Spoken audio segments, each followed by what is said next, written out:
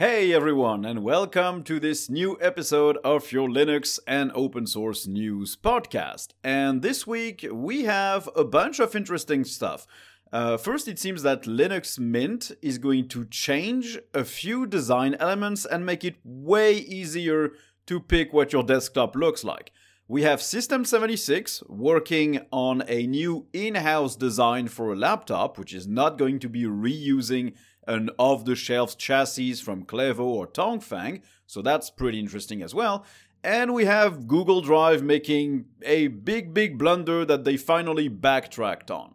So let's get started. As always, all the links to the articles I use to make this podcast are in the description of the podcast, in the show notes.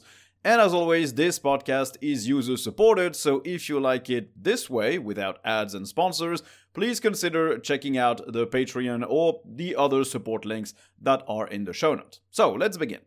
So first, let's talk about Linux Mint. And if you followed the channel and the review I did of Linux Mint 21.1, I think it was, or if you just follow the regular news around Linux Mint, you know that they kinda completely revamped their default look and feel for their Cinnamon desktop, or at least for their implementation of their own desktop called Cinnamon.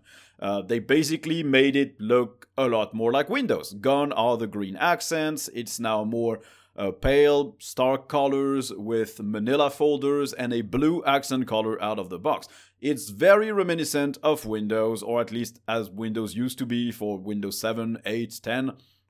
And it's a good change, because Mint definitely aims at Linux beginners, which have a big fat chance of coming from Windows, and since the default layout is already very much like Windows, it just makes it a more easy to jump in distribution. But they don't want to settle on these changes, and so they have planned some improvements to that for Linux Mint 21.2. And those mainly have to do with how you can actually pick a theme. Because if you know how Linux Mint works, you probably know that they have a giant list of various themes.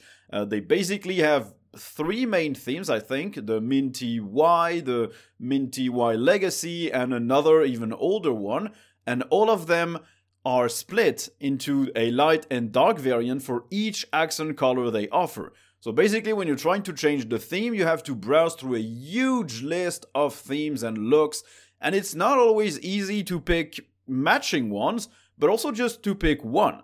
And so they want to revamp that and go more the route of what Ubuntu is doing or what KDE is doing. So in Linux Mint 21.2, which should release before the end of June this year, you'll get what they call a style selector, which means basically you have a drop-down menu that lets you select the main general style. And for example, Mint Y, which is their current theme, is the default style. So you're gonna pick that, or the Mint Y Legacy, or any other styles that you have added. Once you pick that, you have three options. You've got a mixed mode, which is going to mix light and dark applications. You have a dark mode and a light mode. And on top of that, you have accent colors to pick from. If you still want to configure everything individually, like icon themes, window manager themes, GTK themes, you still have advanced settings that let you do that. But out of the box, it will be way easier to just customize your desktop. You like the default Mint theme, but you like the green that they used before, you can do that in one click. And it's also way easier for people who want to create themes and styles to implement these with Mint, because you don't have to have a theme that has 3 or 4 different parts and make sure that they're placed in the right places so users can select them. You can just create a JSON file that references your theme, your window manager theme, and etc., and the icon theme, and the user will just be able to select it from the drop-down menu in the appearance settings of Linux Mint. It's a big improvement in terms of user experience and user interface, and it just pushes the new Linux theme a little bit further. Now, they also applied a few tweaks to the icons. If you remember, in Linux Mint 21.1, they used those manila folders that look very much like the older Windows directories, pretty much like the current ones as well. But they had a stripe of color on the bottom right corner to reuse your accent color. Apparently, people really did not like that, and so they're going to remove this stripe of color. And for some reason, but I don't really know why, They will also add a Ubuntu-like color scheme, very reminiscent of the Yaru theme that Ubuntu uses by default. So you'll get those gray folders with orange accents everywhere, an orange accent color, and colors on the theme that really look like Ubuntu. I don't really know why, because having something that looks like Windows makes sense, having something that looks like older Linux Mint makes sense for previous users, but having something that looks like Ubuntu when they're trying so hard to differentiate themselves from Ubuntu by removing snaps, by not using GNOME but using the Cinnamon desktop, and by applying various decisions that go completely towards the opposite end of the spectrum of what Ubuntu is doing, I don't really know. Maybe it's to try and lure Ubuntu users, like, hey, you're using Ubuntu, but Linux Mint can also look and work like Ubuntu, so we have a theme that looks like it. I don't know, not sure that's gonna work if that's the plan, but yeah, they're gonna have that option. So it's an interesting change. I really personally liked the new theme of Linux Mint 21.1. I think it's a really good move, and even if you don't take into consideration the fact that it sort of looks like Windows, it looks good. It's a good look, in my opinion at least. It's subjective, but it looks good. And now they're finally going to have something on par with KDE or Ubuntu in terms of how you can change that look and feel to make it easier to do that in a few clicks if you don't want to customize everything. Now, the last remaining holdout basically is GNOME, which still does not have accent colors. If you want to change the color of Advaita, you'll have to download another theme and try to force it onto the libadwaita apps. I really wish GNOME had that accent color selector, and I really wish they had it back when they introduced libadwaita, because that would have made the transition a lot easier for them, and I think a lot of people would have been less pissed with GNOME and libadwaita at the time if they had at least that color change. So I saw on Mastodon some captures of a work-in-progress / prototype for this, so thankfully in the future there's a good chance we might get it. But yeah, come on GNOME, that's an important feature for customization and to just show users that you sort of listen to them. And Mint, which is generally not the first to do anything, did it before you. Now let's talk about System76. You probably know about them. They're a computer manufacturer and reseller, mostly in the United States, although you can order their laptops if you don't live in the US. They ship to a lot of countries in the world. Probably gonna have to pay a lot in shipping fees, but yeah, it's doable. And they also make their own desktops called the Thelios, Thelio, and those are designed in-house. They actually build the chassis themselves. They design them, and they're all open specs, if I remember correctly, so you could try and replicate one and create one yourself if you wanted.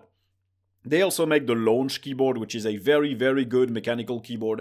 Pretty expensive, but very good in terms of how it feels, in terms of customization, if you can get used to their peculiar layout. Now, it looks like System76 is not just satisfied with assembling, let's say, laptops designed and built by other companies, mostly Clevo and Tongfang. That's what most Linux manufacturers do, Tuxedo, Slimbook. They both do that as well. They procure chassis that already exist, they fit in the parts, and they sell them under their brand. Doesn't mean that those are bad, but it doesn't allow them much flexibility in terms of what products they can offer. If they have a super great idea but no one makes it, they can't really implement it. And I think that's the reasoning behind this move from System76. They probably want to have a platform that they can build upon to implement the things that they really want to bring to their customers and not be constrained by already existing designs. So Carl Ritschl, the CEO of System76, teased a few pictures on Mastodon about this specific laptop. Its codename is Virgo, and what they showed is an LCD panel being milled, the back of an LCD panel being milled out of aluminium. So he went into a little bit more details in the comments of his post, saying that they will work with suppliers to make the parts. They won't build all the parts themselves, but those parts will be designed according to their own specifications. So basically, they're going to do like every major hardware manufacturer. They're going to contract out the creation of the parts to another company, but they're going to design those parts themselves. It's basically what Apple does for most of their stuff. And they apparently already own a bunch of machines to help with that. They have machines for lasering, for milling aluminium, for 3D printing, and for painting, which they probably already use to build the Thelio line of desktops. And I guess they still do a little bit of the work themselves. And they also apparently want to stick to the layout that they introduced with that launch keyboard. It has a split spacebar, it's got 3 key sizes, and it's got basically a non-standard. It's not ISO, it's not ANSI, it's something in between. And honestly, once you get used to it, it works. Not sure it's mandatory or it actually adds that much value to the default layouts, but it's an interesting one. And apparently they want to stick with that. And they might also bring a low-profile mechanical keyboard for that laptop, which might be very interesting. So I'm going to be following this closely. I hope I'll be able to get my hands on a review unit once the device is ready. I'm pretty sure it's going to take them a while. I wouldn't expect this first laptop to be sold in 2023. Completely designing and building a whole new device and working with contractors to manufacture the parts and then assemble them, test it, make sure that it's a ready product that you can sell. I'm not sure that's going to be done in 2023, but as soon as they have something to announce, I'll definitely report on that. And as I said, I can absolutely understand why they're doing this. It makes more sense. They already have their own operating system that they're working on, making their own desktop on top of an Ubuntu base. It's Pop! OS. They're working on their own Cosmic desktop. It makes sense that they would also want to tailor the laptops they offer. I also don't expect their whole range to be replaced by in-house designed laptops anytime soon, because that's very expensive and very time-consuming, but I think progressively, as years go by, they will phase out certain devices and replace them with ones that they actually designed themselves, because it's just more freedom for them to offer the experience they want their consumers to have. And it's not impossible to do, even if you're a relatively small company, because Purism, for example, or Star Labs in the UK already do that. And Star Labs, they make 3 different laptops, I think. They have the Starlight, the Starbook, and the Starfighter. And all 3 have been designed in-house by Star Labs. They make their own chassis. They don't buy something of any other company to repurpose it. So I think it's doable, but it's definitely going to take a bit of time to make sure that works. Now, let's talk about Google and privacy and cloud storage. First, we have a bit of good news, because it seems that Google will make it mandatory for Android applications to let users delete their account and all the data inside that account from the app itself, but also from the web. Which means that basically if an Android app lets you create an account, it will also have to provide an option to delete that account. They say that they want to create more trust in Android apps and in Google Play in general, which is good. Because, yes, it means that you will not have to reinstall an application just to be able to delete your account. If you delete the app, you can still just go online and delete your account, which some applications don't really let you do. For example, in games, certain games will just let you create an account to save your progress and sync it between devices or resume it on another phone. But to delete that account, you'll have to use the app, or sometimes the app doesn't even have an option to delete your account. So now they will have to provide that option in the app, but also on the web, so you can make sure that you can remove everything from the application. And application developers will also have to disclose anything that they decide to keep in terms of data when you delete that account. They can only use legitimate reasons like security, accounting, stuff like that. And so they have to inform the users of those reasons and of the exact data they're going to keep. Now, developers have until December to ask Google their questions about this new policy, and in early 2024, Google will actually add on Google Play various badges to let users see which applications let them delete their account, let them delete their data. They'll add another little tag on top of the app listing.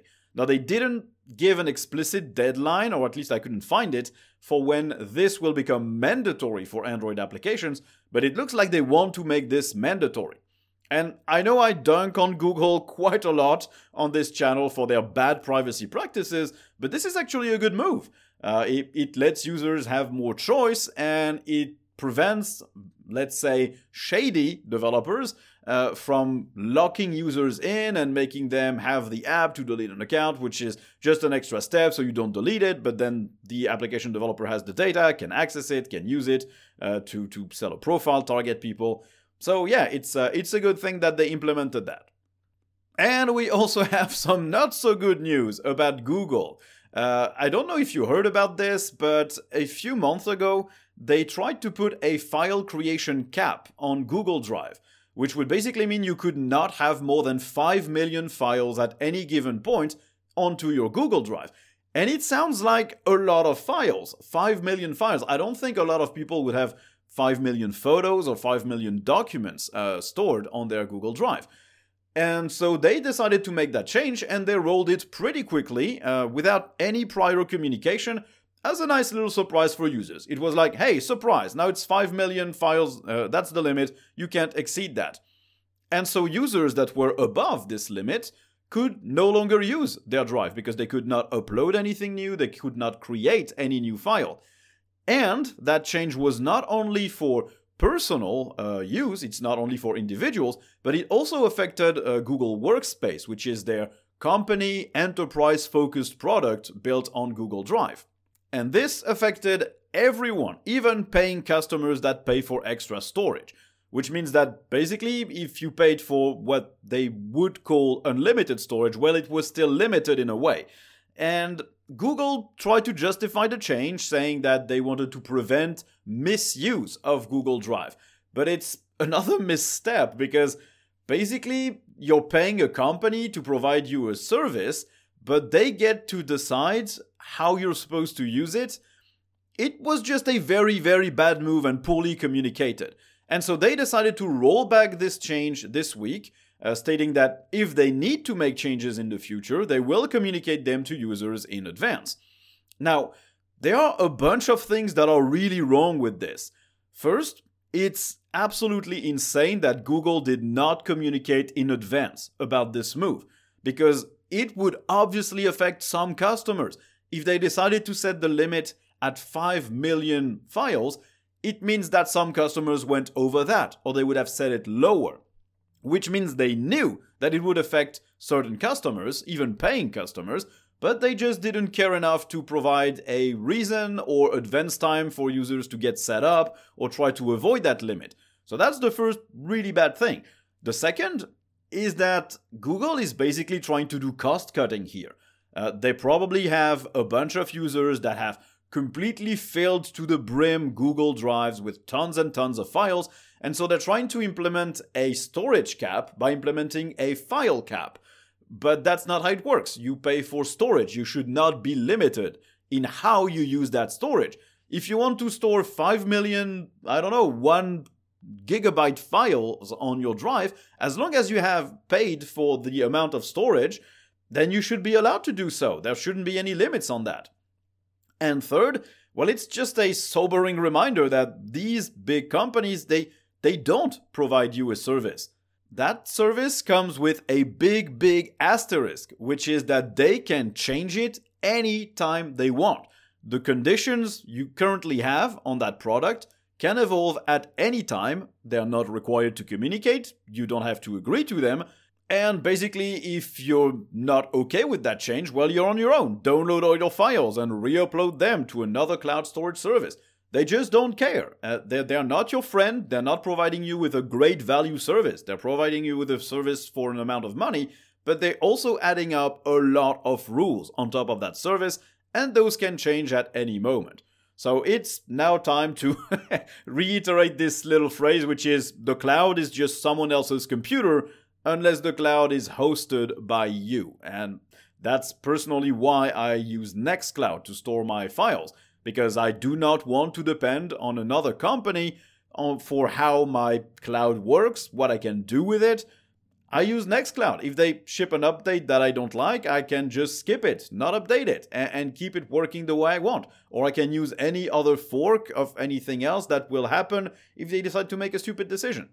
I do not want to trust those big companies with my files or with their services, because you never know what they're gonna do to your current offer or service. Now, let's talk about the Linux kernel. And if you followed the recent news, the latest release of the Linux kernel, version 6.2, added better support for Apple Silicon for the most recent Macs, the M1 Macs.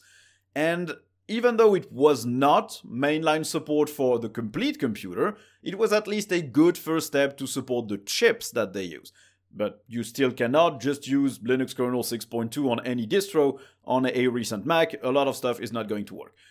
Well, this work is being continued, and the Linux kernel version 6.4 will add more of the amazing Asahi Linux work, which is basically the distribution that is reverse engineering all of that Apple hardware and writing Linux drivers for them. Well, all their work, a lot of their work will land in the Linux kernel 6.4, but this time adding support for M2 Macs, which is the new chip that has been added by Apple to their recent computers. So it should bring the same level of compatibility for M2 devices as already exists on the mainline Linux kernel for the M1, M1 Pro, M1 Max, and M1 Ultra chips. And it will support NVMe storage, PCIe, managing the CPU frequency, and like IOMMU and a few other things. Now it's still missing support for the Wi-Fi and the Bluetooth chip. It won't support USB just yet, the keyboard and trackpad either, or the video output for the Mac Mini. If you currently want to run Linux on an Apple Silicon Mac, your only real option right now, and even with the Linux kernel 6.4 when it's out, it's Asahi Linux. You need to stick to Asahi Linux or at least use their kernel in another distribution. And it's still in alpha state right now. Not everything is stable. But it's still pretty cool to see that all the hard work that these guys are doing is being passed on to the mainline Linux kernel as they improve it. So basically when they decide something is stable enough or full-featured enough, they create a merge request for the Linux kernel and they get their work added to the mainline Linux kernel. So yeah, it's cool. And I think we're not that far off from being able to run like Fedora or Ubuntu on an M1 or M2 Mac, because these guys have really been super great about this work.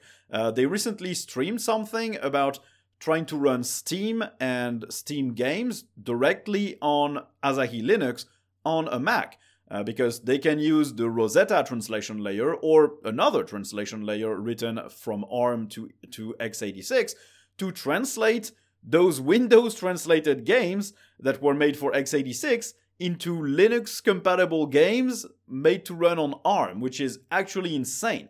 They're doing an awesome job, and I really hope we can soon see all of that work land in a Linux kernel so anyone can use their distro of choice on their brand new Apple hardware. Now, this week we also have a small progress update from Elementary OS. As you know, Elementary OS 7 released a few months ago, and since it's sort of a semi-rolling release where they update the desktop and the apps but keep the internals based on Ubuntu LTS, well, there are some changes this month. So first is their sideloading app, which is their little program that lets you basically run a Flatpak ref file and add a Flatpak app that is not in Elementary OS's repos, and also add the remote this application comes from to your system. So they tweaked that a little bit.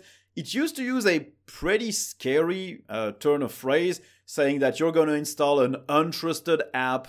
It was kind of letting the user think that these applications were not safe, not secure, when the real message was, we have not vetted this app, we don't really know what it's doing, so if you install it, well, you decide to trust the developer. So they rephrased their little application, their sideloading app, so yeah, you know that you decide to trust the application, but it's not untrusted. It's just that you have to take that extra step of trusting the developer.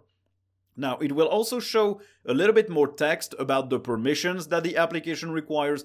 It won't give you a full rundown of all the permissions the application will use, which is a shame because that's way more practical. But if the app requires, let's say, severe permissions like access to all your hardware, access to all your disks, then it's gonna display a little warning to tell you, hey, it really has big permissions, and when you install it, you grant them to the app, so be careful about that. They also worked on the Elementary OS mail client, which got a lot of fixes. it's a great mail client, but it tends to be a bit crashy.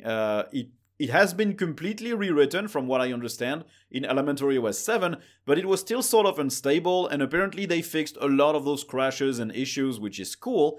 And they also improved the online accounts part of their settings to more accurately set your username when you configure an SMTP account. So there's less user input when you're actually adding an email account to Elementary OS. Now, their online accounts panel in the settings is still super lackluster. It's basically only email. You can't add a Nextcloud or OwnCloud account. Can't add a Google account, if I remember correctly. It's really, really lacking a bunch of plugins compared to what GNOME or KDE provide. But yeah, at least the email part is now better. They also worked a lot on the Terminal app, but no real new features. It's mostly fixing stuff for the keyboard shortcuts, for the context menus, for supporting URLs and clicking on them.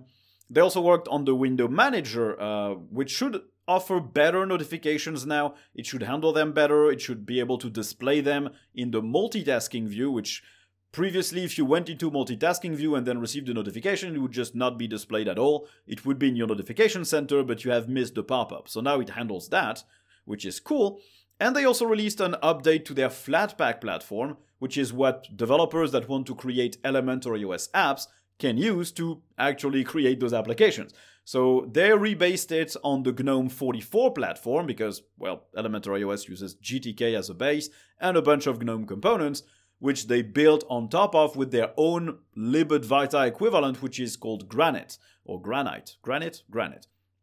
And so, yeah, you have the latest versions of Granite and all its widgets, the latest versions of GTK and the GNOME platform, which means that if you develop an app for Elementary OS, you should now use this latest Flatpak platform, because it also improves support for applications that use libadwaita. So if you want to develop an app for Elementary OS, but also sort of make it work for GNOME, and you decide to go with libadwaita, it will be better supported on Elementary OS now.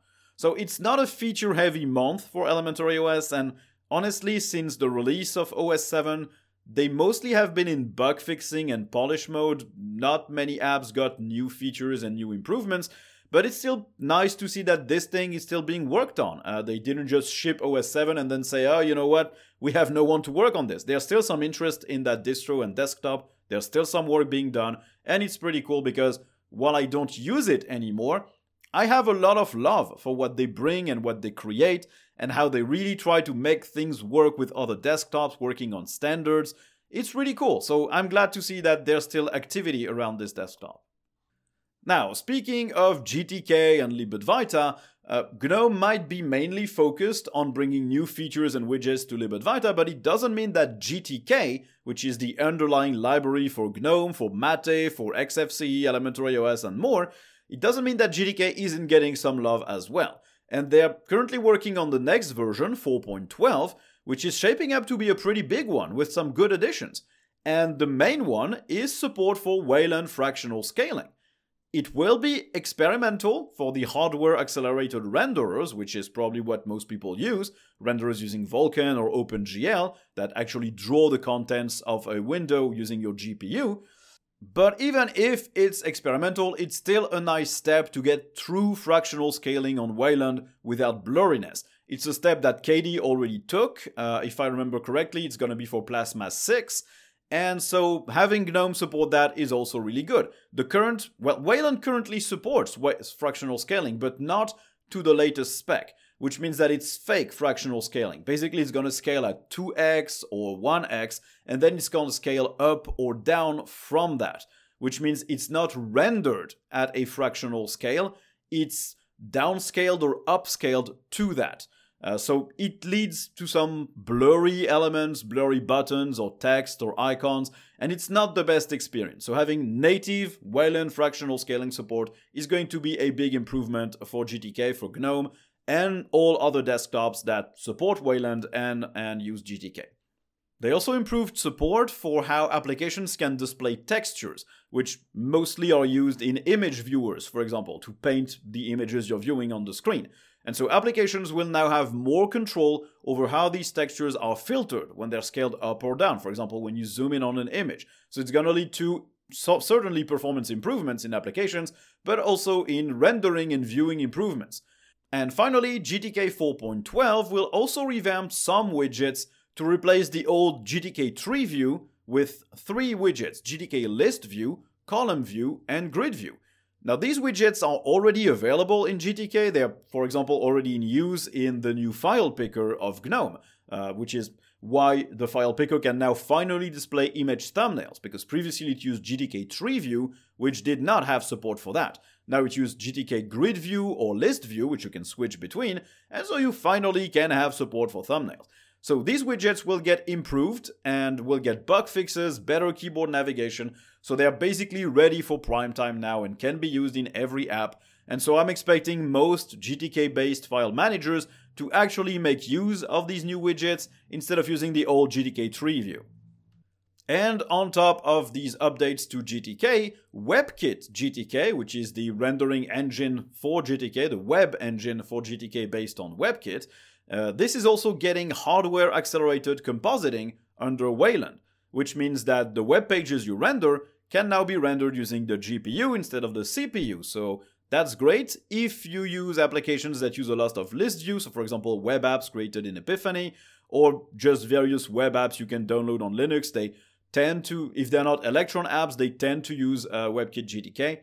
Or if you just use GNOME Web as your browser, you can expect probably more battery life, because generally when you go to hardware acceleration, you tend to not solicitate the CPU as much, and the GPU consumes less power to render things because it's actually its job and it's better at it. So you can expect better battery life and better performance in GNOME Web and other browsers that will make use of this new version of WebKit GTK, which is nice. And if everything I just said about GTK or WebKit GTK sounds like complete nonsense and gibberish, all you have to know is that GNOME and all other GTK-based desktops will benefit from these improvements to better support Wayland and have better widgets to create applications with. So yeah, it's all good news, basically. Now, we also have something a little bit more concerning this week, as the company that hosts the very popular YouTube DL, YouTube Downloader website, the company that hosts that website was ordered by a German court to take the website offline. That hosting provider is called Uberspace, and they were sued by record labels over YouTube DL's capacity of downloading videos from popular websites, for example YouTube. And those videos could potentially include copyrighted music. So it must be a tool for piracy, right? That's the conclusion that the court reached anyways. So the code for YouTube DL is hosted on GitHub, and it seems to be safe because GitHub was already ordered to remove that code. They did it, but then they reinstated it, and no one asked them to remove it again. So probably the code there is safe, but the website will be shut down. It's still up for now, so maybe the hosting provider is waiting for their appeal to that decision to be ruled upon. But yeah, if they lose in appeal, then this website will be shut down. And this is pretty concerning, because it means that the German courts have basically reduced a tool to its worst possible use, which is, in this case, copyright infringement.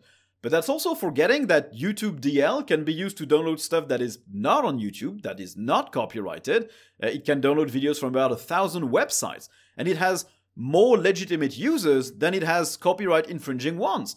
It can be used, for example, in courts to download evidence to make sure that people don't delete videos that could incriminate them.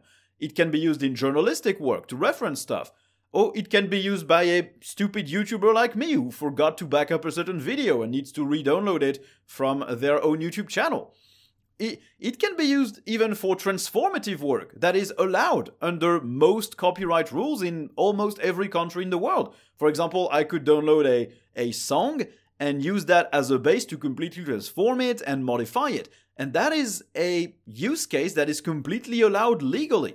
So they basically took YouTube's DL worst case scenario, which is, yes, infringing on copyright by downloading music illegally, and decided that this was its only use and it should be ruled on that. But in that case, you might as well shut down Google entirely because it lets you find torrents. Or you might as well shut down operating system companies because they don't block users from downloading illegal stuff. Where does it stop? It's completely weird. And so, for now, ultimately the tool is still on GitHub and it can still be accessed by anyone.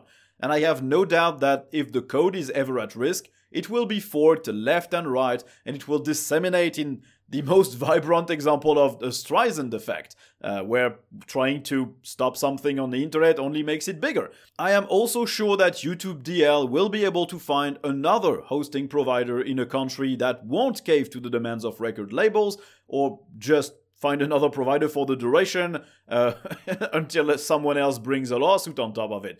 But it's still a setback. It means that in Germany, website providers can be held liable for the content they host, or at least they have to comply to various decisions, which is bad for their business, because if you're trying to build something new, but that's in a gray area, then you're probably afraid of choosing a big hosting provider, for example, or even you're probably even more afraid of choosing a small one, because you know that they won't really have as much means to defend themselves in court than a big one. So it's bad for business, and it's also bad because it means that if a tool can be completely changed and used in a way that might circumvent certain protections, then it's entirely illegal, even if it has completely legitimate use cases. I don't think it's right, and it really annoyed me when I read that, so I just wanted to share that. Pretty sure most of you will agree with this. But I'm tired of these record labels and copyright holders that are just bullying people into submission with the large amount of cash that they make off the backs of artists. And they always use that same defense. They're trying to protect artists and copyright. And at the same time, they make deals with Spotify, which pays artists virtually nothing. I don't know. It just doesn't feel right. And it's super annoying. And it's also concerning because it means that if your tool can be used in any way that might circumvent something, even if it's just 0.1%, then yes, in some countries you're going to lose a lawsuit. It's just weird to me. So let's finish this podcast with the gaming news. And of course, we have the release of Wine, because what would a Linux and open source news podcast be like without a weekly release of Wine? So this week, it's Wine 8.5, and it has an updated version of their DirectX to Vulkan translation layer, which means better performance in games, basically. And it also brings 21 bug fixes, notably for Deus Ex Invisible War, Notepad++, Sins of a Solar Empire Rebellion, Chocolatey, the Windows package manager, and more. And if you're wondering why that matters, it's because, well, basically, if you game on Linux, you're using Wine, but just repackaged into Proton. So most of the work that Wine does to fix things is also done by people contributing to Proton, and is also used in Proton to play some games. So always important to report on that. Now, we also have some good news about game support, but also some bad news. The good news is about Halo the Master Chief Collection. It is now officially supported on the Steam Deck. It is listed as playable when previously it was unsupported. And that's because the developers added support for easy anti-cheat on Linux. So previously you could complete all the single-player campaigns on your own, which was fun, but you could not play multiplayer matches. And now you can. And if I remember correctly, Halo MCC also has online co-op for campaigns, so you should probably be able to do that as well, which is really cool. And the developers also said that they want to continue to improve compatibility with the Steam Deck, which also means compatibility with Linux. And that's good. There apparently are still some issues with the game and with their implementation. For example, if you decide to use a launch option to enable Easy Anti-Cheat, it's actually going to disable it. So if you want to enable Easy Anti-Cheat, you need to launch it with the option to disable Easy Anti-Cheat, which they probably messed up somewhere in the code and didn't implement the right function with the right case, but that's not a big deal. And there are also apparently potential freezes and crashes when playing multiplayer matches. So it's not perfect yet, but that update is 6 megabytes, which means that it really basically is just a few line of code changes, plus adding the Easy Anti-Cheat binary inside of what the application distributes. So it really is not that big of a deal. They obviously have a little bit more work to do to make sure that the implementation works flawlessly, but it doesn't seem like it's such a huge deal to implement. And on the other side of the spectrum, in terms of terrible support, The Last of Us Part 1 has now been reviewed by Valve and is listed as unsupported on the Steam Deck. Because, let's be honest, it's been a shit show on PC in general, whether it's on Windows or on Linux, and it's been even worse on the deck with its more limited capabilities compared to a full-blown high-end gaming PC. which means that the game just runs so poorly that it cannot be certified by Valve. Now, Naughty Dog, the original studio that created The Last of Us, said that they want to fix these issues on Windows or on the Steam Deck or on Linux, but they are not in charge of fixing those. They contracted that port to someone else, so they're ultimately the ones that are gonna have to fix it. But they said that they would prioritize general fixes and patches for performance, bugs, crashes, and memory leaks before working on Steam Deck compatibility specifically. Which, I mean, I can understand. You might as well put out the big fire before you start putting out the smaller fires. So the big one is the vast majority of players for this game on PC, which are going to be on Windows. So you have to fix all the general issues, but fixing those issues will also solve them on Linux and the deck. So it's like it benefits everyone. And then they're gonna work on specifically tailoring it for the Steam Deck, which is probably going to involve maybe, I don't know, shipping lower resolution textures so it doesn't eat up all the RAM of the device or stuff like that. And if we're still talking about the deck, it also looks like it's going to pass the 3 million units sold this year, the 3 million units sold mark. And compared to console numbers, it's obviously going to seem ridiculous. It's really low. If Xbox had sold 3 million Xbox Series X in its first year, Microsoft would probably have shuttered the Xbox console division and focused on Game Pass exclusively. But we have to remember that this is not just a console or not just a PC. It straddles a line between both worlds. It's a console in my mind, mainly a console, but it's also a computer because it doesn't have its own store. It's piggybacking off of the Steam store. So it's interesting. I think those are really, really good numbers. It's a whole new category of devices. Yes, handhelds have existed for a long while. Nintendo makes them and has made them for, I don't know, 20 years, maybe more. And even Sony had some at some point. But this is not just a handheld console. It's a handheld PC that sort of works like a console. It's a new category, and it seems to have sparked a lot of competition because you now have people like the Aya Neo and a lot of other gaming handhelds, One X Player and stuff. Even, I think it's Asus, the Asus Ally, I think, or Acer, I don't know. I think it's Asus. They also are working on their own device, which is interesting. It's a whole new category. They finally realized that, yes, people would like to have handheld PC gaming as well, but not have to buy their whole library all over again. And now that the chips are actually small enough, power efficient enough, and powerful enough to enable that with a good APU, then there's no reason not to invest in that category. And that category was basically started, or at least very much kick-started, by the Steam Deck. So 3 million units sold is actually a lot, because I'm pretty sure that if you compare it to all other PC handhelds in the same category from Aya Neo or One X Player, they sold about 10 times more. I would not be surprised. So it's an insane success. And it's also a big proof that PC gaming doesn't have to be done on Windows. You can do it on other operating systems, namely Linux. And that's super important because, yes, Windows handhelds have their place on the market, even though Windows is not optimized for these devices, and I doubt Microsoft will release a specific version of Windows for these unless they really become a smashing success. But yes, for people who want access to all the possible PC games, then yes, a Windows handheld makes sense. But for people who actually just want a good experience of not using an operating system, but using something more like a console operating system, out of the box, without any configuration, then it makes sense to use a dedicated OS, and it also enables better performance on the hardware than if you had just run stock Windows on it. So it's big. It's 3 million more Linux users in the world. It's a huge success.